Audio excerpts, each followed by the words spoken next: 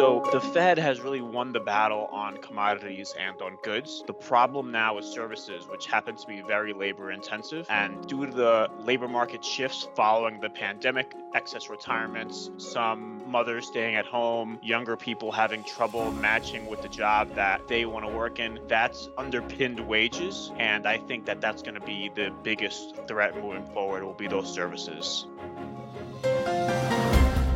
You're listening to IBKR Podcasts. Find more conversations at ibkrpodcasts.com. Please remember, any trading discussions are for information purposes only and are not intended to portray recommendations. Please listen to further disclosures at the end of today's episode. Now, welcome to our show.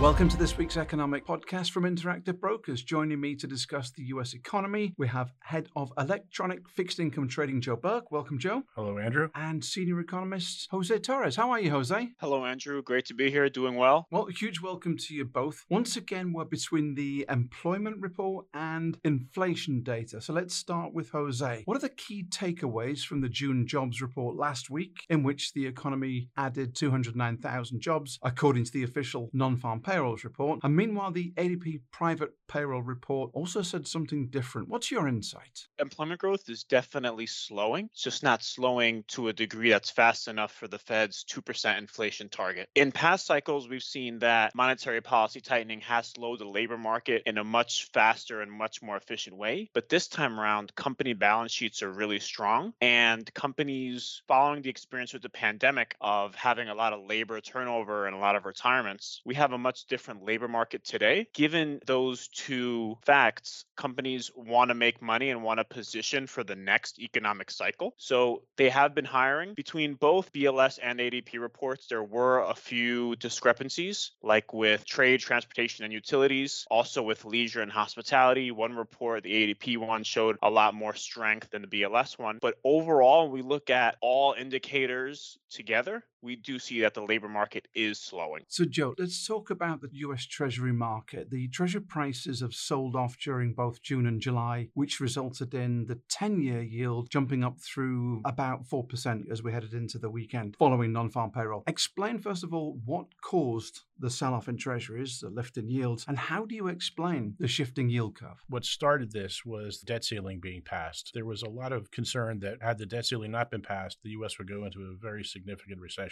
And once the debt ceiling was passed, and then we had some Fed speak where they talked about additional tightenings beyond just the one that everyone was expecting. So there's like tightening priced in for July, and there's one later in the year. I think the idea is that interest rates are going to be here for a while. They're going to continue to go higher, and they're not going to come down. So there's absolutely no concept right now that the Fed will consider easing before the end of the year. That is definitely a 2024 or beyond type of thing. So, when you look at the 10-year back at the beginning of June was at 360. Now it's at 401. The 2-year, which is more influenced by the Fed funds rate than anything else, was at 4.25. Now it's at 498 and actually got above 5% briefly last week, starting with the debt ceiling and then the additional Fed speak. A little bit data dependent with the CPI, but I think the other factors are more relevant. What, in your opinion, does that tell us about the prospect of a recession? I think, the more the curve flattens, the greater likelihood there would be a recession. Jose, does the FOMC need to raise rates in July to further combat inflation? And do you think that they have inflation under control? I do think that the Fed will need to increase in July and probably do one more after that. In terms of the yield curve, what I've noticed last week was that following the ADP report, both the 2 and 10-year yields jumped significantly. But then when BLS came in on Friday, you actually had some bear steepening going on. You had the 2-year come down significantly, but the 10-year actually stay high because of inflation expectations. And both reports showed that wages remain sticky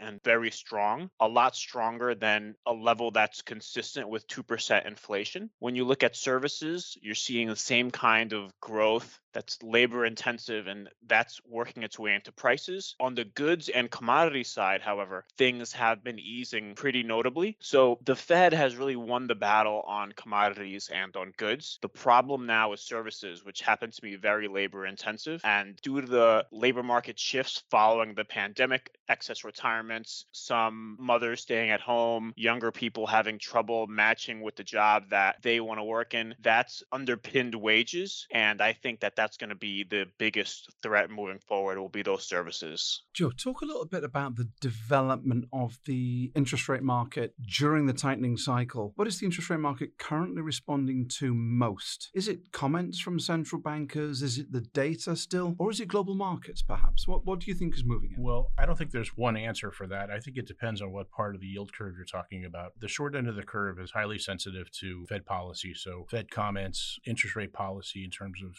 expectations of increasing interest rates, the Fed funds rate specifically. That's what's going to really create the short end of the curve. The longer end of the curve, 10 years or so, is really based upon inflationary expectations. And to Jose's point earlier, as the 2-year sort of wobbled around a little bit around the 5% level, 10 years got across 4% and sort of stayed there. So there is a bit of stickiness and an expectation that inflation is here to stay. Jose Torres, economist for Interactive Brokers Group down in West Palm Beach, and Joe Buck, head of electronic fixed income trading here in Greenwich, Connecticut. Thank you both very much. And folks, don't forget to give us a rating wherever you download your podcast from, and check us out at ibkrpodcast.com for this and all other earlier podcast recordings. Thanks, guys. Thank you. Thank you. Thanks for listening to IBKR Podcasts.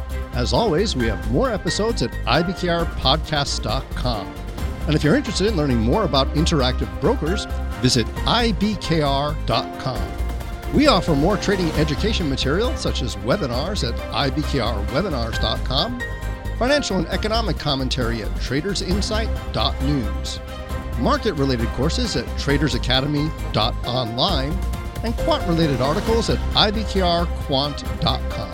The analysis in this material is provided for information only and is not and should not be construed as an offer to sell or the solicitation of an offer to buy any security. To the extent that this material discusses general market activity, industry or sector trends, or other broad-based economic or political conditions, it should not be construed as research or investment advice. To the extent that it includes references to specific securities, commodities, currencies, or other instruments, those references do not constitute a recommendation by IBKR to buy, sell, or hold such investments. The material does not and is not intended to take into account the particular financial conditions, investment objectives, or requirements of individual customers. Before acting on this material, you should consider whether it is suitable for your particular circumstances and, if necessary, seek professional advice.